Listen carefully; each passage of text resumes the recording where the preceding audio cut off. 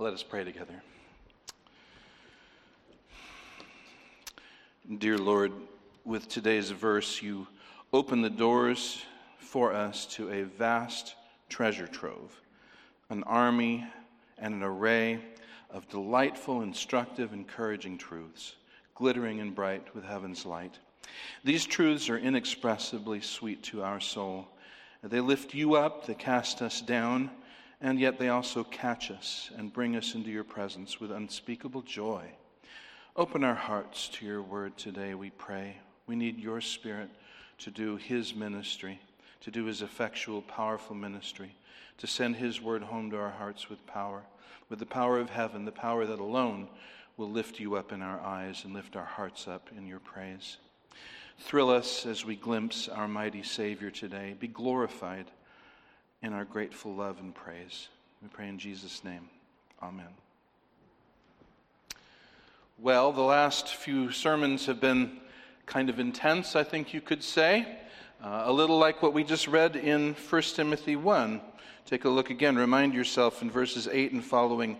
Paul says, "We know that the law is good if one uses it lawfully, understanding this, that the law is not set, not laid down for the righteous, but for the lawless and disobedient, for the ungodly and sinners, for the unholy and profane, for those who strike their fathers and mothers, for murderers, the sexually immoral, men who practice homosexuality, or more simply just homosexuals, enslavers, liars, perjurers, and whatever else is contrary to sound doctrine in accordance with the gospel of the glory of the blessed God, with which I have been entrusted."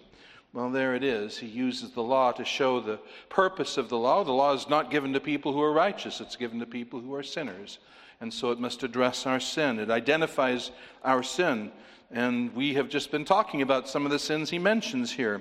Murderers, he says, and we've been talking about the wrongful taking of the lives of the innocent unborn. And he says the sexually immoral and homosexuals. We've been talking about those who violate God's created order in their desires and in their practices. But I want you to notice now that Paul doesn't stop there.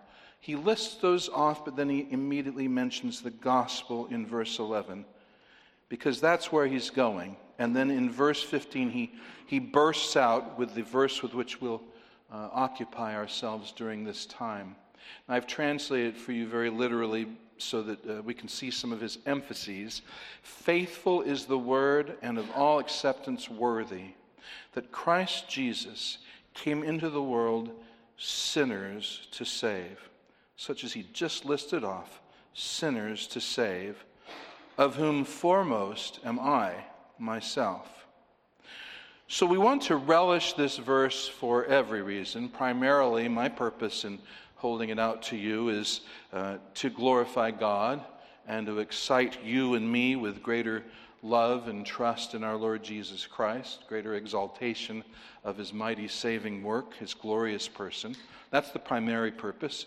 But the secondary purpose I have is to remind all of us why we preach the law. When we preach the law, when we preach what sin is, why do we do that? If we do it just to show someone that he's lost, he's not saved, to leave him guilty and hopeless, and that's the end of it, we've not preached the gospel. And we've certainly not preached Paul's gospel. That's what I want us to see very clearly here today. We'll dig into this intense vein of priceless gospel sweets after some very intense sermons. This is just like a candy shop of wonderful delights. And we'll focus on three facets from this verse. The first thing I want you to notice with me is its reliability. The reliability of this word that Paul has for us, its reliability. What does he say? Faithful is the word, and of all acceptance worthy. That's a very literal translation. I just want to stop right there.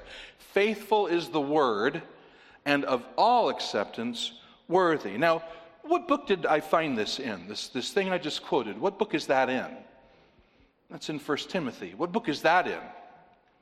It's in the New Testament. I know these sound like trick questions. They're so obvious. What book is the New Testament in? It's in the Bible. And what's the Bible? It's the Word of God. How much of this is true?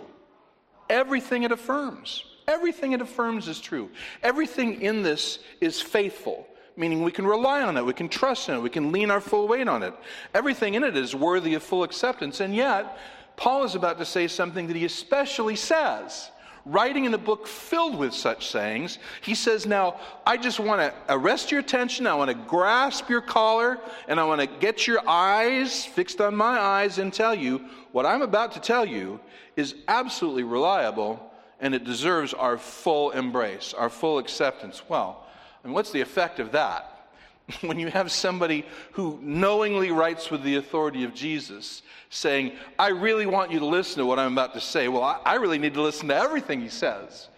But this one particularly, he says, listen to this. Believe this. Embrace this for all you're worth. That's arresting, isn't it? Paul didn't have italics or bold print or underlines or certainly not red letter to emphasize anything. But boy, if he did, this would be it. He's saying what he's about to say is really something to listen to. That is remarkable. That is remarkable. But now notice how crucial, letter B, how crucial this statement is. When Paul says this, what does he indicate to us? This is 5 times he does this, he talks about faithful sayings, and this is the first. And when he particularly stops to say, now listen, the word I'm about to give you is reliable, you can absolutely trust it, and it is worthy of unhesitant, wholehearted embrace. What does that tell us? It tells us that he expects some kind of resistance, right? It tells us, it signals that what he's about to say is really something that there might be some inclination not to trust or not to embrace. Do you see? Or else why would he say that? If I said to you, I'm going to tell you something really shocking. Water is very wet. You go, what? What? There's nothing shocking about that. What are you talking about? My son would correct me and say it's not wet, it's liquid, but you know what I mean. Both are true. It's a liquid that makes you wet, and it's not shocking. But what Paul says, obviously, he thinks there's going to be some kind of resistance too. What kind of resistance? For various reasons. Well, for one thing, why did he tell Timothy to stay in Ephesus? False teachers. What did he tell Timothy to do? Command them not to teach other doctrine. Me heterodidaskalein. Don't teach heterodoxy. Don't teach false doctrine. Don't do it. Those would resist this. They would resist it and gainsay it. Now, I want to tell you, and, this could be a very long sermon, but there are 2 ways of resisting this teaching. One is obvious. The more obvious way is to say, well, look, I don't believe salvation is something Jesus just came and accomplished and gave. Obviously, we've got to contribute our part. Obviously, we've got to keep the law. Obviously, yes, maybe he wipes the slate clean when he saves us, but we've got to keep the slate clean from then on by our good behavior. Now, that is fairly obviously a rejection of what Paul says. And certainly, if we were to teach something like that, well, yes, Jesus did that, but someone greater came along, like Baha'u'llah or Muhammad or Joseph Smith or whoever, well, then obviously that too is a rejection of what Paul is saying. And that's obvious, but there are also more subtle rejections. And those are the ones that are dangerous, I think, and are more prevalent of people who in word would say, oh yes, I absolutely believe this verse, and then they go on to make so many qualifications. The verse stops being shocking. Obviously, there's something shocking about it, right? Or else he wouldn't say, brace yourself. I'm going to tell you something that it's kind of blow your mind, but you need to accept this. And then they end up qualifying it so much it's not so shocking at all. But what he says is going to be very shocking, and he's signaling that. But not only false teachers, the open and the subtle ones, but also there's going to be some people who are just so ridden with guilt, so timid, so unable to shake the memory of what they've done in their lives, and the shame and the stinging rebuke of their conscience, that they're going to find something like this very hard to accept. Very hard, really, really, to trust and believe finally that Jesus has done what in fact Paul is about to say that he did do. They will find it too good to believe. False teachers will find it too wrong to believe, but these poor souls will just find it too good to believe, and as a result, they're going to want to wander in guilt and fear and minimum fruit, minimum service, minimum joy, because they don't believe and fully accept what Paul's about to say. So to both kinds, he says, what I'm about to say is absolutely reliable, and you've got to wrap your arms around it. If you find others around you opposing this doctrine, then you need to oppose them. If you meet people who don't believe this and believe something else, you need to correct them. But if you're that person, Paul is saying, well, then you need to exhort yourself. You need to correct yourself. You need to rebuke yourself. You need to encourage yourself. You need to rouse yourself and preach this over and over to yourself until you believe it and you embrace it. Are you with me? So it is remarkable. It is crucial. Thirdly, we see how vital it is. How vital it is in contrast to the doctrine of the false teachers. Look back up at verses 3 and 4. He urged Timothy to remain at Ephesus, that you may charge certain persons me heterodidaskalein, not to teach heterodoxy, not to teach false teaching, nor to devote themselves to myths and endless genealogies which promote speculation rather than the stewardship from God that is by faith. Oh yes, charts, oh yes, graphs, oh yes, very impressive things, and not apostolic instruction, not the Word of God. In contrast to that, he says, what I'm about to tell you is true and worthy of acceptance.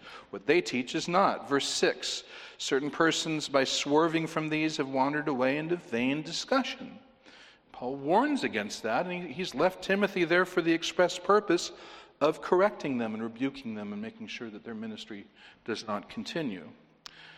So this doctrine is in contrast, but also he's going to tell us in the next letter, 2 Timothy 4, turn there for a moment with me, please. He's going to tell us that not only is that the case with false teachers, but even people who now profess the truth will end up rejecting it. And we're seeing that a lot recently. It seems like a lot of people are shaking off their sheep coat, and we're seeing the wolf underneath. But Paul speaks of those. Look at 2 Timothy chapter 4, where he urges Timothy to preach the word. But look at verses 3 and 4. The reason why he needs to preach the word at all times is for the time is coming when people will not endure sound doctrine. But having itching ears, they will accumulate for themselves teachers to suit their own passions, and will turn away from listening to the truth and wander off into myths. That's going to happen. So right now it's very important. You listen to what I'm about to tell you, Paul says, because you can absolutely rely on it, and you need to wrap both arms around it and hold on for dear life. Why? Because false teachers will oppose it, and because even those professing the faith now, one day, will lose their taste for it and will wander off in search of something else. So for that reason, it is absolutely vital to get this, believe it, and embrace it. Cling to this truth no matter what, because tough times are coming, Paul says. So, its reliability. We marvel at its reliability, how remarkable it is that he should say so, how crucial it is that we listen to this, and how vital it is that we hang on to it. The second thing I don't want us to miss is its historicity. Roman numeral 2, it's historicity. What does Paul say? Faithful is the word, and of all acceptance worthy, that Christ Jesus came into the world, sinners to save. We like the sinners to save part, but don't skip over he came into the world, sinners to save. First, I want to highlight for you the uniqueness of this facet of Christianity, of biblical Christianity. How unique its historicity is. Just a few of a number of verses. I should have asked you to stay in 2 Timothy 4. I hope you did. But notice in 4:4, he says that these people who will lose their taste for the truth will leave it and turn away from listening to the truth and wander off into myths. Now, what's a myth? A myth is a story. A myth is a legend. A myth is a made-up, maybe illustrative, maybe supposedly containing deep truths, but it's a story about something that actually never happened.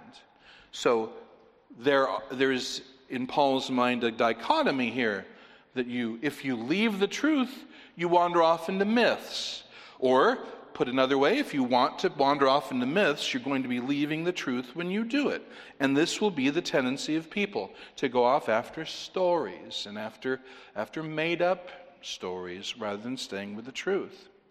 Now turn back to 1 Timothy 1 where we are, and I remind you that he told Timothy to stay in Ephesus specifically to command certain ones not to teach a different doctrine, nor to pay attention to myths and endless genealogies. Now you see this all over the Old Testament period. There are just many, many books made up. We call them the Apocrypha and the Pseudepigrapha, just absolute fabrications to fill in the gaps of things that we don't see in the Old Testament. People curious about Abraham's background or this or that or the other thing. So people obligingly made up stories about the exploits of Abraham and Daniel and things that are not in the Old Testament. And haven't you seen this again and again, that people are less interested in what the Bible actually says, and they get more interested in the white spaces between the lines and the margins. They get fascinated with things the Bible doesn't expressly talk about. Because, anybody can read what's in the Bible, but I'm bringing you something special. And they were bringing something special and wandering off into these myths. But that was in opposition to apostolic teaching, which was uninterested in myths, which had its interest in the actual truths of God's Word. Listen to, if you want to turn there, feel free, but 2 Peter 1, 16 through 18, do note it down, obviously, but 2 Peter 1, 16 through 18, he makes an express point about this. For we did not make known to you the power and coming of our Lord Jesus Christ, following cleverly devised myths. So he expressly says that when we preach Christ to you, these weren't the tales of Christ or the saga of Christ or the legend of Christ that we'd made up. He goes on to say, but being eyewitnesses of his majesty. For when he received honor and glory from God the Father, such an utterance as this was made to him by the majestic glory, this is my beloved Son with whom I am well pleased. And we ourselves heard this utterance made from heaven when we were with him on the holy mountain. So this is not a story meant to lift up Jesus. Never happened, but it's a lovely story. He's saying we stood on that dirt. We were on that elevation. And on that spot on this same globe, just a few rotations back, we heard God say this to Jesus. We were there when it happened. We saw. And that's what we're telling you about when we tell you about Jesus. Things just like that. We don't have to make anything up. The reality is wonderful enough, and that's what we tell you, the reality. See, this is the unique nature of Christian faith. And I say Christian faith as stretching from Genesis to Revelation. That this alone is a faith based on and connected to actual real-world events. That when we talk about redemption and say, well, what does redemption look like? We say, well, think of God saving Noah through the flood. Think of God bringing Israel out of Egypt and defeating the gods and splitting the Red Sea. Oh, yes, those are wonderful legends about... Oh, no, they're not legends at all. These are things God actually did. We understand these doctrines illustrated by things God did in history. And I've just touched the tip of the iceberg in mentioning those things. That is a unique thing about it. Everything else you talk about, every other competing worldview and philosophy and religion, it's just blah, blah, blah, blah, blah. It's just men just gassing, just talking, just moving their mouths, going around stories and thoughts and yarns. But Christian faith is not that. And so what Paul wants to talk about, this thing that he wants to focus our eyes on, is Christ Jesus came into the world. He doesn't say, faithful is the saying, worthy of all acceptance, that there's this lovely tale about how nice it would have been if Christ had come into the world. No, this is something that actually happened on a particular day of the week, on a particular point in the calendar. Jesus came into the world. Christ Jesus came into the world, sinners to save. And so there have, through the years, been repeated attempts by false teachers to remove this element from Christian faith, but they've all failed. They keep coming up against the fact that the Bible doesn't say, okay, now we're going to leave off the stuff you can actually believe, and now we're going to tell you a story. So go get your jammies on, maybe get some cocoa, and this could be a lovely little yarn. No, the Bible, it's all woven together. And so we need to reject all of it, or we need to embrace all of it, because the Bible is wrapped around historical realities and actual events. I'll talk about this more in just a moment, but right now I just want to underscore that this is unique about Christian faith. It is about things accomplished and done on this globe, the same world that you and I live in. So let's now go on to talk about the importance of the historicity of this word. Letter B, the importance of it. What does he say? That this word is faithful and worthy of all acceptance, that Christ Jesus came into the world sinners to save. Now, listen to me, friends. If the saving mission of Jesus we're talking about was not a mission into this very world, on this very planet, it's worthless. And don't waste your time on it. I'll show you exactly why. Turn to Romans chapter 5. Turn there with me. Romans chapter 5. Point your eyeballs at verse 12. Romans 5:12. What does the apostle say? Therefore, just as sin came into the world through one man, and death through sin, and so death spread to all men because all sinned. What did he say? Sin came into the world through one man, and death through sin. Who's that one man? Adam. That one man is Adam. What world is he talking about? Well, he's talking about this world, or what he's saying is just more blah, blah, blah, blah, blah. You see, this verse is talking about where all our problems started. Our biggest problems. You say, no, my biggest problem is my spouse. No, it's not. My biggest problem is the cancer the doctor just told me about. No, it's not. My biggest problem is my job, the economy, President Biden, former President Trump, Republicans, Democrats, whatever. No, none of those things is your biggest problem. None of those things is my biggest problem. What is our biggest problem? Well, it's sin. All the things I just mentioned might be fruits of that, but the real problem is sin. And so the big question is, well, that's the question right there. But how do you write that down? Well, the big question is, why is there sin in this world? Did God make a bad world? And this is what people who don't understand Christianity say.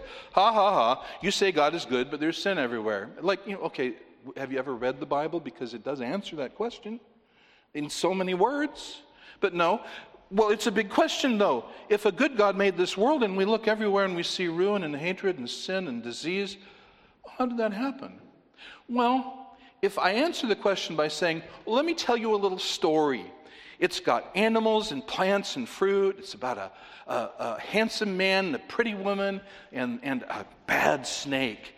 And the snake tempted the woman, and the woman believed, and the husband followed her, and they ate this fruit, and that's when sin came in. You say, oh, okay. You say, so did that really happen? You say, oh, no, that never happened, but it's like that. And what do you say then? So how did it really happen?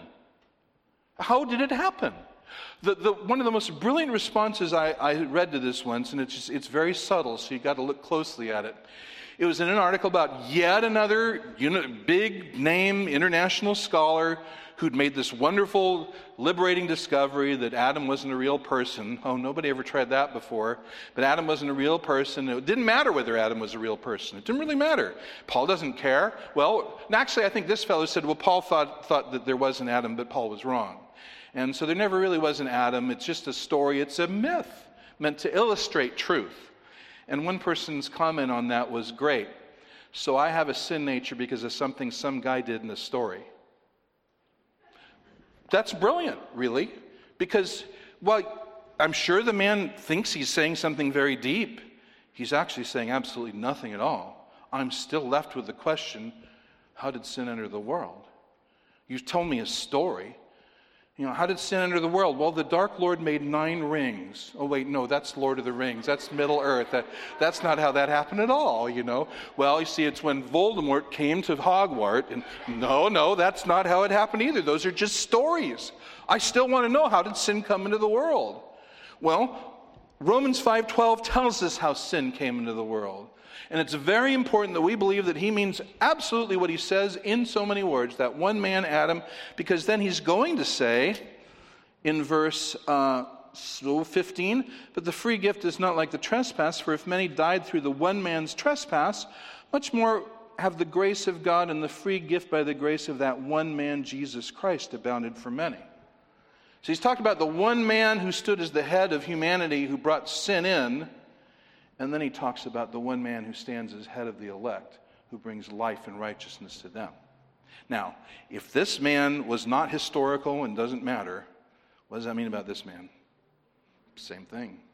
But to Paul's mind, they're both, and the value of talking about what this man did depends on and assumes understanding the literal reality of what this man did. So I say that to say this. If you're going to tell me about a salvation that doesn't involve coming into this world and doing something on this planet, it's worthless to me. Why? Because that's where sin is. That's where sin came in, and that's where sin reigns and rules now. And if you can't, again, if you say, well, no, I've got great news for you. Frodo and Sam took the ring to Mount Doom, and Gollum fell in, and the ring's gone. That doesn't help me. That doesn't help me. And as I look in the mirror and I see my guilt and my sin, what does that have to do with that? And as I look ahead and I see my grave getting closer and closer, what does knowing about Frodo and Sam do for me? Or Harry Potter beating Voldemort, or Beowulf, or any other legend you want to tell me? They didn't happen. It's this planet I'm living on, and it's this planet I'm dying on. And it's this planet I see sin and ruin and hatred everywhere. So you've got to talk to me about something that brings salvation into this world. Oh, it's worthless to me. Stop wasting my time. But you see, that's exactly what Paul says. Faithful is the saying and worthy of all acceptance that Christ Jesus, what? Came into the world sinners to save. He came into this world. Any salvation that is about myth and legend and fables is worthless or worse because it's a distraction. But now that's not what Paul is talking about. One of my great heroes of the faith is a man named J. Gresham Machen. He was born in the late 1800s, died in, I think, 1937. And he was one of the last of the old Princeton, when Princeton was still a Christian seminary. He left it and founded Westminster Seminary. He was a Presbyterian who was defrocked because he didn't want to give missions money to people who wouldn't preach the gospel. Go figure. So the Presbyterians defrocked him, which is when I think they jumped the shark. He was a great man. He wrote one of the books that most affected me as a young Christian, called What is Faith? But I want to quote from another book he wrote. One of his most famous books was Christianity and Liberalism, which I'm also not going to quote from, but he was a great one for exposing that modernism and liberalism was not another form of Christianity. It was a different religion altogether. And that the gospel is something very different. Now, I want to read you something that I find a wonderful phrasing of what I'm trying to tell you about. He talks about those who want to say, oh, well, it doesn't matter if anything in the Bible actually happened. The Bible's not about history or science.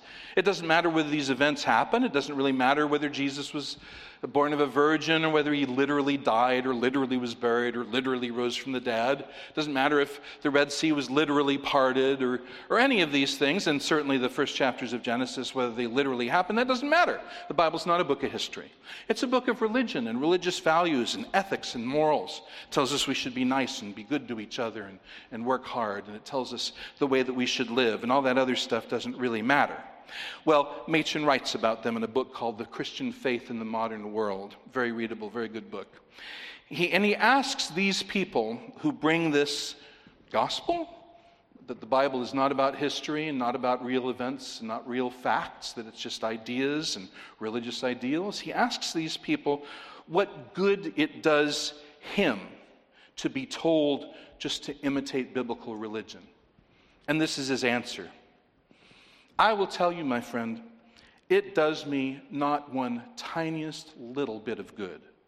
You are just mocking me when you talk like that.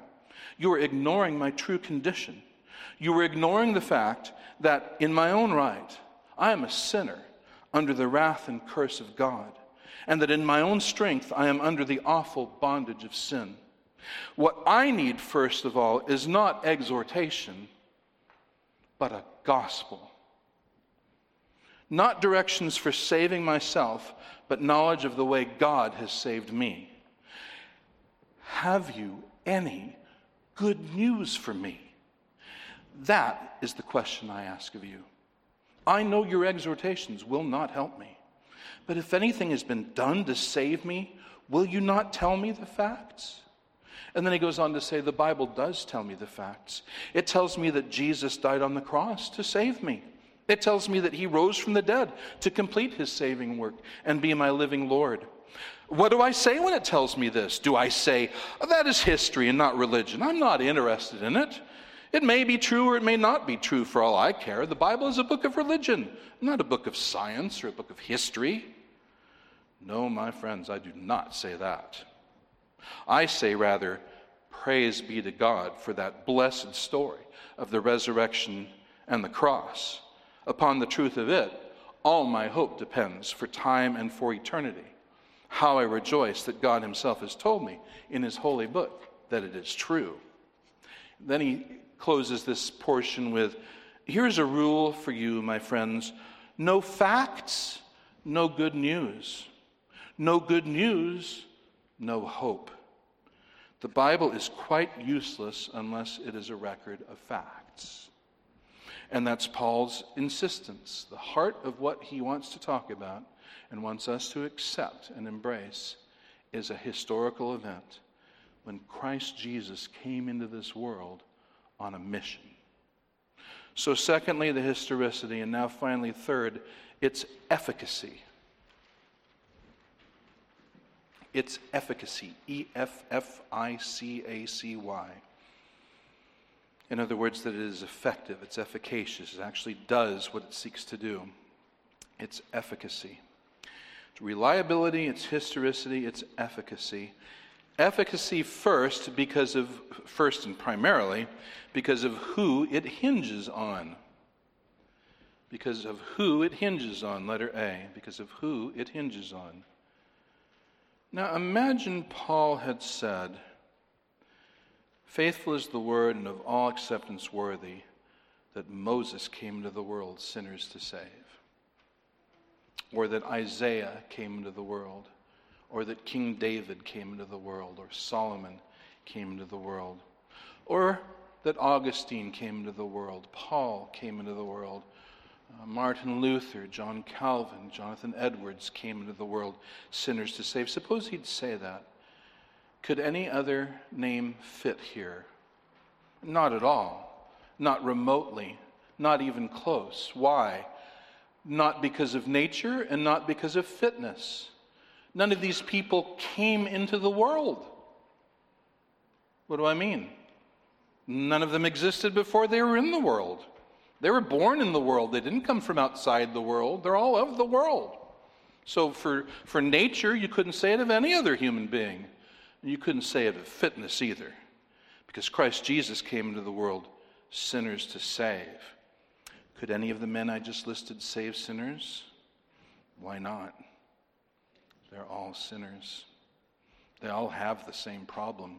They can't save others from it. So, let's focus then who it hinges on, and focus first on his name. His name. Who does Paul say came into the world? Well, he says Christ Jesus. He's not just filling space. He says that name for a purpose. Remember, Christ is not Jesus' last name. It's not his first name. It's a title. What does it mean? It means anointed. It's the same word as Messiah. Messiah, Mashiach is the Hebrew word. Christos, Christ is the Greek word. Both mean anointed. So, I've said that. What does that mean?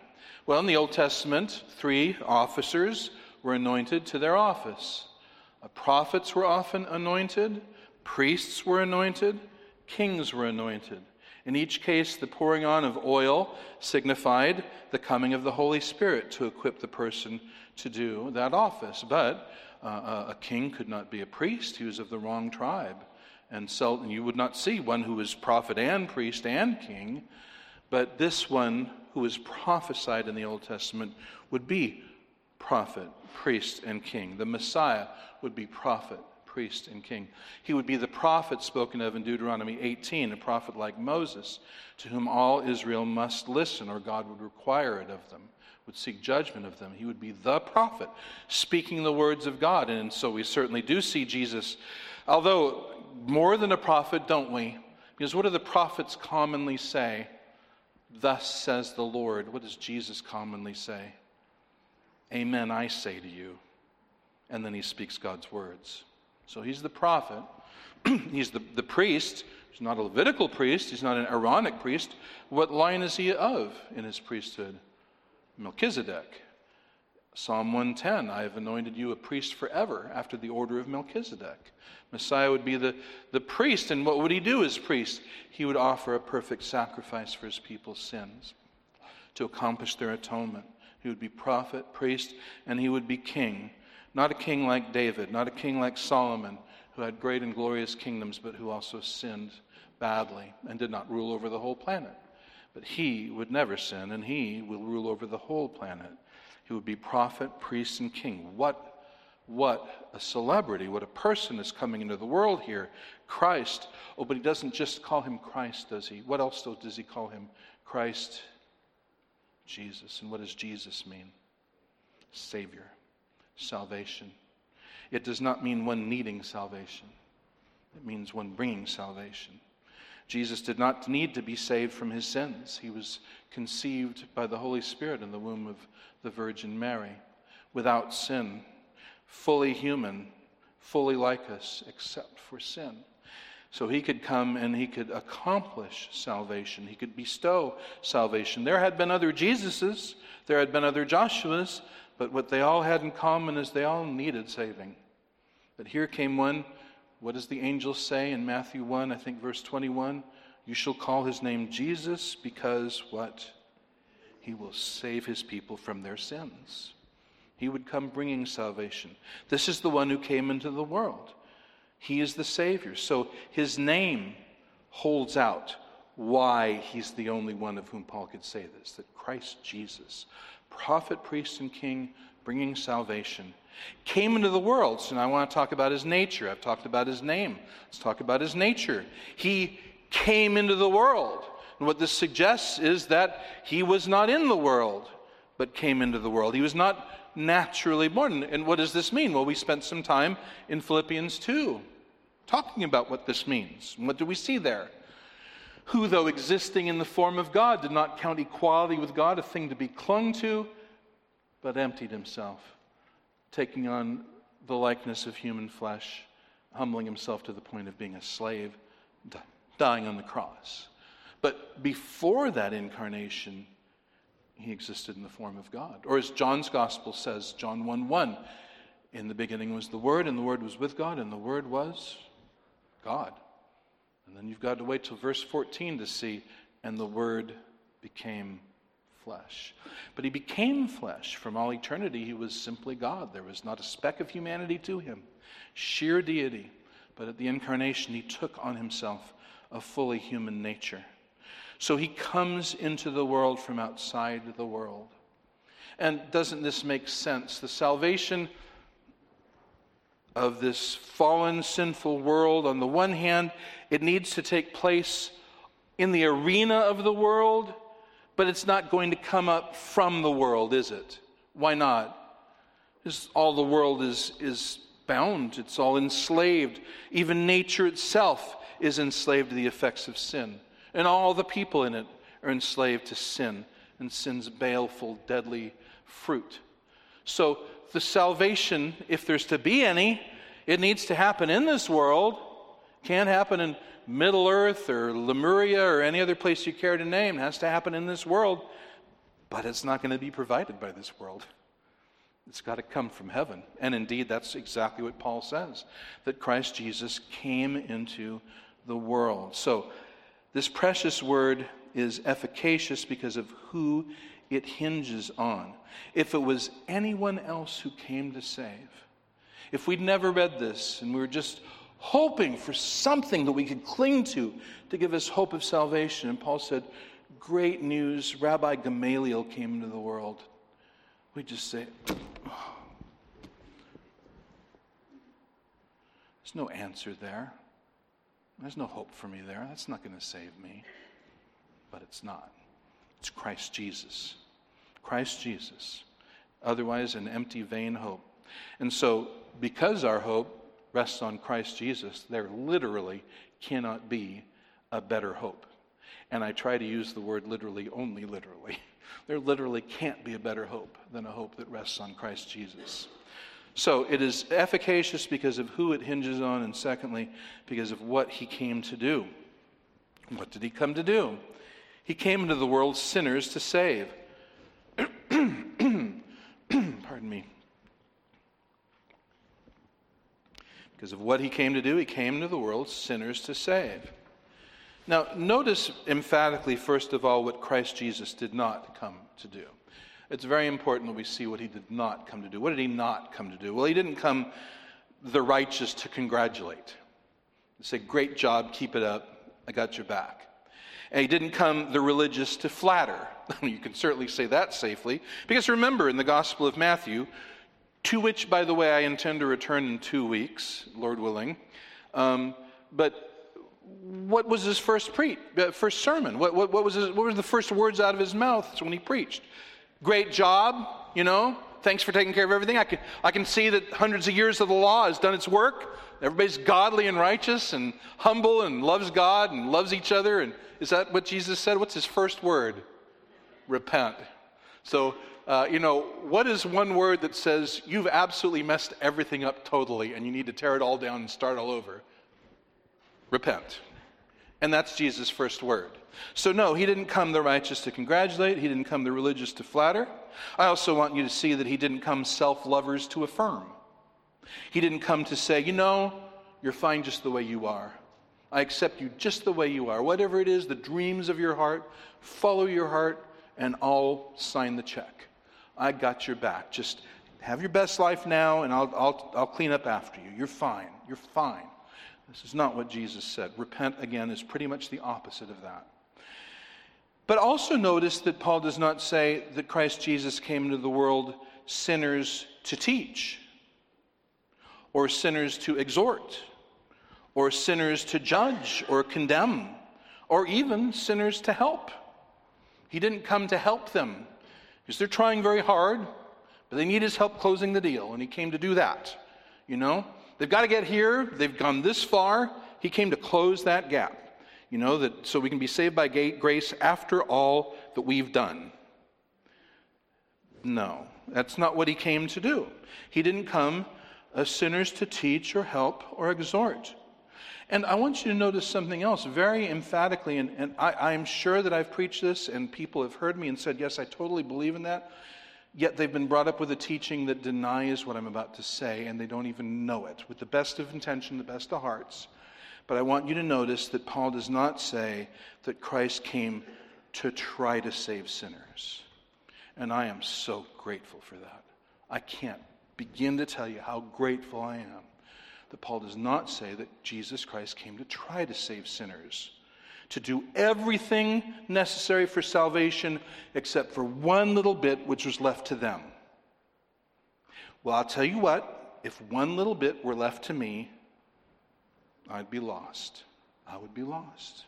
Because I'm a sinner and I hate God and I can't submit myself to his law. That's what Paul says. If you learn that, that's what Paul says. That's what the Bible says. Sin has ruined me. And you leave any part to me, one of my children I'm not saying this to tell the child, but I just remember clearly I handed a Bible to read something, and the first thing the child did was tear the page.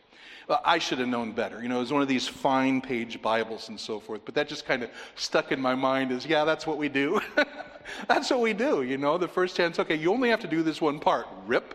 And that's what it would be if he left a part to us. He didn't come to try to save sinners. He didn't come to offer salvation to sinners. He didn't come to make sinners savable. He came, what? To save sinners. That's what Paul says.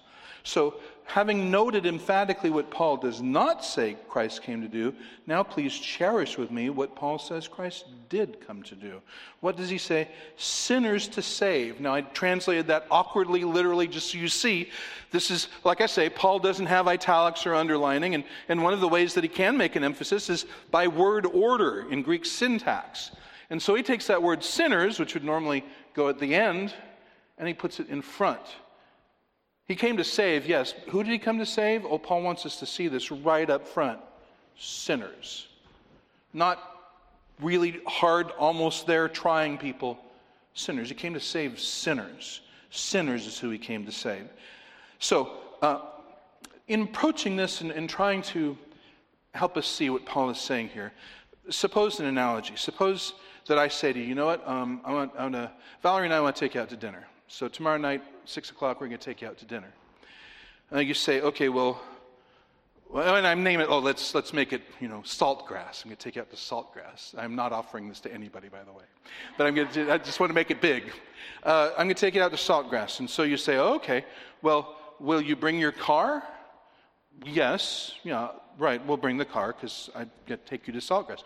Oh, will you back it out of my driveway? Yes. Will you let me get into it first? Yes, I'll make sure you do. Will you drive down my street? Yeah, I'll do that. Will you stop at the red lights? Yes. Will you drive across the streets that take us to Saltgrass? I'll do that. How about in the parking lot? Okay, let me stop you right there. What did I promise to do? Take you to Saltgrass. When I get there, will I be able to eat anything? What did I promise to do? Take you to dinner at Saltgrass. So that involves everything from getting you to your house to sitting you at a table and having you eat yummy food. Right? You following me? What does Paul say? He says, Christ Jesus came into the world to save sinners. Oh, well then will he make atonement for my sins? Well, yes, or else he would not save sinners. Will he make atonement for all my sins? Well, yes. Maybe he wouldn't save sinners. Well, even the ones that I commit after conversion? Well, yes, or he would not save sinners. Even the big ones? Yes, then he wouldn't save sinners. Well, what about my need to be perfectly righteous in God's eyes? Will he fulfill righteousness for me? Yes, because that's part of saving sinners. He will fulfill all righteousness. Well, will he take all my sins on himself so that I don't bear them anymore? Yes, because that's what it means to save sinners. Will he fully atone for them so that they are gone, blotted out, wiped out, never to be brought up again? Yes, otherwise he could not save sinners. God is furious at me for my sins. I know I deserve God's wrath. I feel that in my very bones. Will he satisfy God's wrath and justice that I deserve for my sins? Yes, he will. Otherwise, he could not save sinners. Jesus will do all those things. Will he deliver me from all the power of the devil? Yes, because otherwise he couldn't save sinners. Will he preserve me to his heavenly kingdom all the way? Well, yes, or else he isn't saving sinners. He's trying to save, half saving, but that's not this word Paul tells us to accept. This word says save sinners. He came to do everything that is necessary to get his people from hell to heaven, to get them from under the wrath of God into the family and kingdom of God. That's what he came to do, to save sinners. Okay, well, so will he bring me to repentance and saving faith? Because I know the scripture says I hate God and I'm dead and I can't submit to the law of God. Well, I'll tell you what, if he did everything but that, then he would have saved no sinners.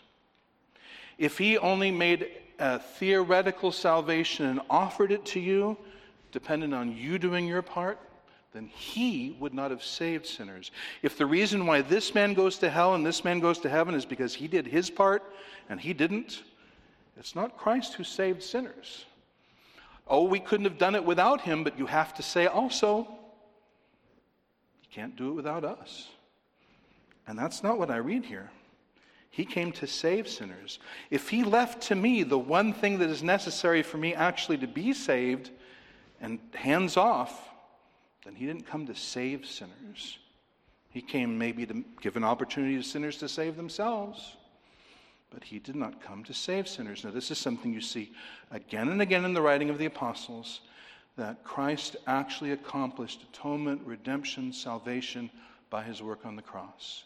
He actually did. And so, everything necessary to my being saved was also accomplished on the cross, including assuring that the Holy Spirit would come and breathe life into me, convict me of sin, open my eyes to Christ, and lead me to saving faith. All of that he accomplished on the cross because Christ Jesus came into the world to save sinners. Of course, Spurgeon says it best, so I'll quote him. He's actually preaching on the verse in Isaiah 63 that Yahweh is mighty to save, but he gets into the same area. And he says, by the words to save, I do not understand what some men say they mean. They tell us in their theology books that Christ came into the world to put all men into a salvable state, to make the salvation of all men possible by their own exertions. I believe that Christ came for no such thing, that he came into the world not to put men into a salvable state, but into a saved state. Not to put them where they could save themselves, but to do the work in them and for them, from the first even to the last. If I believe that Christ came only to put you, my hearers, and myself into a state where we might save ourselves, I should give up preaching henceforth, forever. For knowing a little of the wickedness of men's heart, because I know something of my own, knowing how much men naturally hate the religion of Christ, I should despair of ever having any success in preaching a gospel which I had only to offer its effects depending upon the voluntary acceptance of it by unrenewed and unregenerate men. If I did not believe that there was a might going forth with the word of Jesus, which makes them willing in the day of his power, and which turns them from the error of their ways by the mighty, overwhelming, constraining force of a divine and mysterious influence, I should cease to glory in the cross of Christ. Christ, we repeat, is mighty, not merely to put men into a salvable condition, but mighty absolutely and entirely to save them. Amen? That's what Paul says. And finally, relish the focus again that I mentioned and I return to, sinners to save. He came into the world, sinners to save. I tell you what, to the yearning, guilty, desperate sinner, could there be sweeter words than to be able to say to such a one, as I'm able to say to such a one, as one was able to say to me, you're exactly the sort of person Jesus came to save. You say, oh, but I'm so evil. Jesus came to save evil people. Oh, but I've sinned. You don't know how I've sinned. I don't need to know how you've sinned. I know Jesus came to save sinners. You're telling me you're a sinner? You're telling me you're exactly the sort of person he came to save. And I can assure you, you trust in him and you will find yourself fully saved entirely by the Lord Jesus Christ. So, sinners to save. Now, I need to say, on the other hand, if you say, I guess that's great, but it does nothing to me emotionally. You know, I'm listening to you and you seem real excited about this, but I got to tell you, it's not doing anything for me. Then I would ask you in all sincerity and friendliness, do you know that you're a sinner? And do you know what that means? Have you felt the deadly power and grasp of sin on your heart? Have you gone with Isaiah into the presence of God and seen his blinding white holiness, such holiness that even the sinless angels cover their face in his presence? Have you seen that holiness and seen yourself in that light and known the fury due for sin, the judgment and wrath deserved by sin, and seen yourself there? I can't imagine that you have and then would hear these words and not just hear them as the best words you've ever heard in your life. Because to such a person they are. But you've got to know that you need saving. And that's why the gospel falls on dead ears. People don't think they need saving. But I'll tell you what, we all do. And it's the best thing to know that Jesus came into the world, sinners to save. So, because of the person on whom it hinges, because of the efficacy of his work, And finally, letter C, because of the prime example.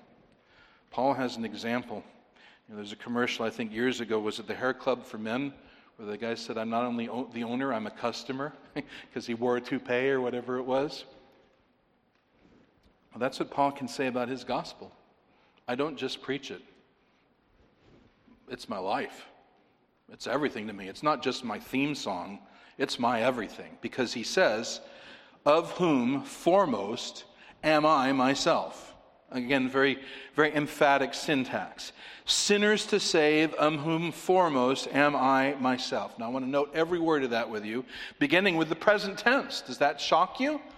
It would have been nice. It would have been fine to just for that he would read, he came into the world to save sinners, of whom I was foremost. But he doesn't say that, does he?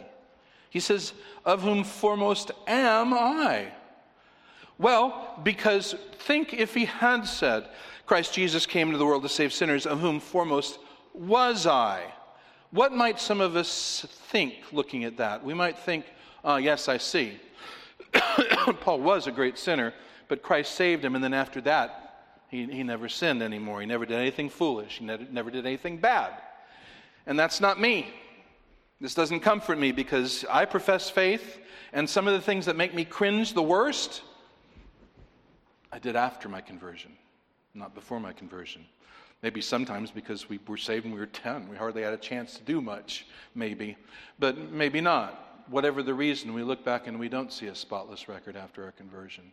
We don't see perfect wisdom and holiness. We see folly and selfishness and idiot mistakes. So we like to go back and brain ourselves before we've done them, but alas, we can't, and so they're in our memory. Well, brother, sister, Paul says, among whom I am foremost. He never lost consciousness of the fact that he will always be a saved sinner. Saved, yes, but a saved sinner. He never forgets verse 13, formerly I was a blasphemer, persecutor, and insolent opponent, and now he says still, I am the chief of sinners, I am first of sinners, I am foremost in sinners. And that's a ranking there, by the way. It's not chronological. He's not the first sinner Christ saved, but he sees a pack of sinners, and he sees one guy leading the pack. Who is that? Why, that's my face, Paul says. That's my face. Still. But Christ came to save such as I. So you hear this gospel of mine and you wonder, could this ever apply to me? And I tell you, I know it can, because it saved the leader of the pack of sinners. And he's the one testifying to you. And then read the next verse, if you're in 1 Timothy 1. And if you're not, it's worth going. Read the next verse. Yet for this reason I was shown mercy, so that in me as the foremost Christ Jesus might demonstrate all his patience as an example for those who are going to believe upon him for eternal life. So he's talking about part of God's design, what God made out of saving him, what use God put him to. And he was shown mercy, which is something you show to someone who's miserable. And he'd said that earlier. He was miserable. He was lost. He was without hope. God showed him mercy. But look, so that in me as the foremost, there's that word again, the first, Christ Jesus, the same person who came to save, might demonstrate all his patience as an example. Well, did you never notice that before? What does it mean to say patience? Is he saying patience before I was saved? Well, that's not even worth saying. The fact that God didn't destroy him out of hand, it's not even worth saying. He's not talking about patience before he was saved. He's talking about patience the whole way, from birth to salvation to glory. He says that God is still showing him patience. Christ Jesus is demonstrating in him his patience. That means that he still needs patience. He still needs mercy. He still needs the application of Christ's saving work. It wouldn't have done him any good if Jesus had just saved him and then left him to get the rest of the way on his own. To go back to my little silly example, take you into my car and say, all right, we're going to Saltgrass. You say, fantastic. I say, now get out and get there. Well, what? You said you were going to take me there. And that's right. And Jesus saves us. As Hebrews says, he saves us to the uttermost. And so to do that, yes, he needs to continue to show us patience. And he showed Paul patience. And why does Paul tell us that? To tease us, because we won't have that same patience that Jesus had? No, what does he exactly say? To demonstrate all his patience as an example. And I tell you, as I'm in my, fifth decade of being a Christian or something, that's one of the things that looms biggest to me. God's patience with me. God's long suffering. And Paul says, yeah, me too. In fact, I'm the exemplar of that. And so, when we see that the reason Christ showed patience to Paul, that gives us hope. That we're just the sort of sinner that Christ Jesus came to save. Because Paul was the first of those. And he was an example of patience. So, in closing, how does this unutterably sweet, precious word leave you feeling? I would ask you, what does this do for you?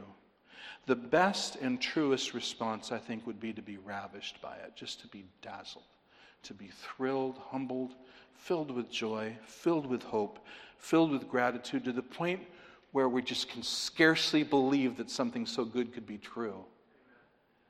And if that's the case, then I remind you, the first thing he says is, faithful is the saying, and worthy of all acceptance.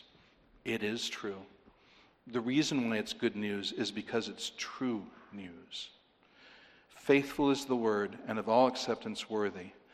So as we hear that, as the hymn says, we can, we must, we will believe in this word. Let us pray. Heavenly Father, we thank you so much for this great and wonderful truth. Oh, it's my prayer that the Holy Spirit would send it home to a heart today, here among us, somebody burdened with guilt, a believer but scarcely able to believe in Christ's salvation, that person will look full on Jesus and forever be done with doubting Christ's ability to save and his efficacy and his competence and his faithfulness as a Savior. And lead that person utterly to rejoice and utterly to rely and utterly to trust in Jesus' word of promise and your goodness and your patience. Pray for those who don't know Jesus and have come in, maybe religious posers, religious game players, who've come to see, I don't really have a part of that. Father, bring such a one to repent and to lay hold of Jesus by genuine living faith and to be transformed by your saving grace. And we pray too, as the word goes out through the internet, that you will find those to whom this is a welcome word of good news and gospel. Lead them fully to embrace the truth in Christ and know what it means to be one of Jesus' trophies of grace. We pray this in Jesus' name. Amen.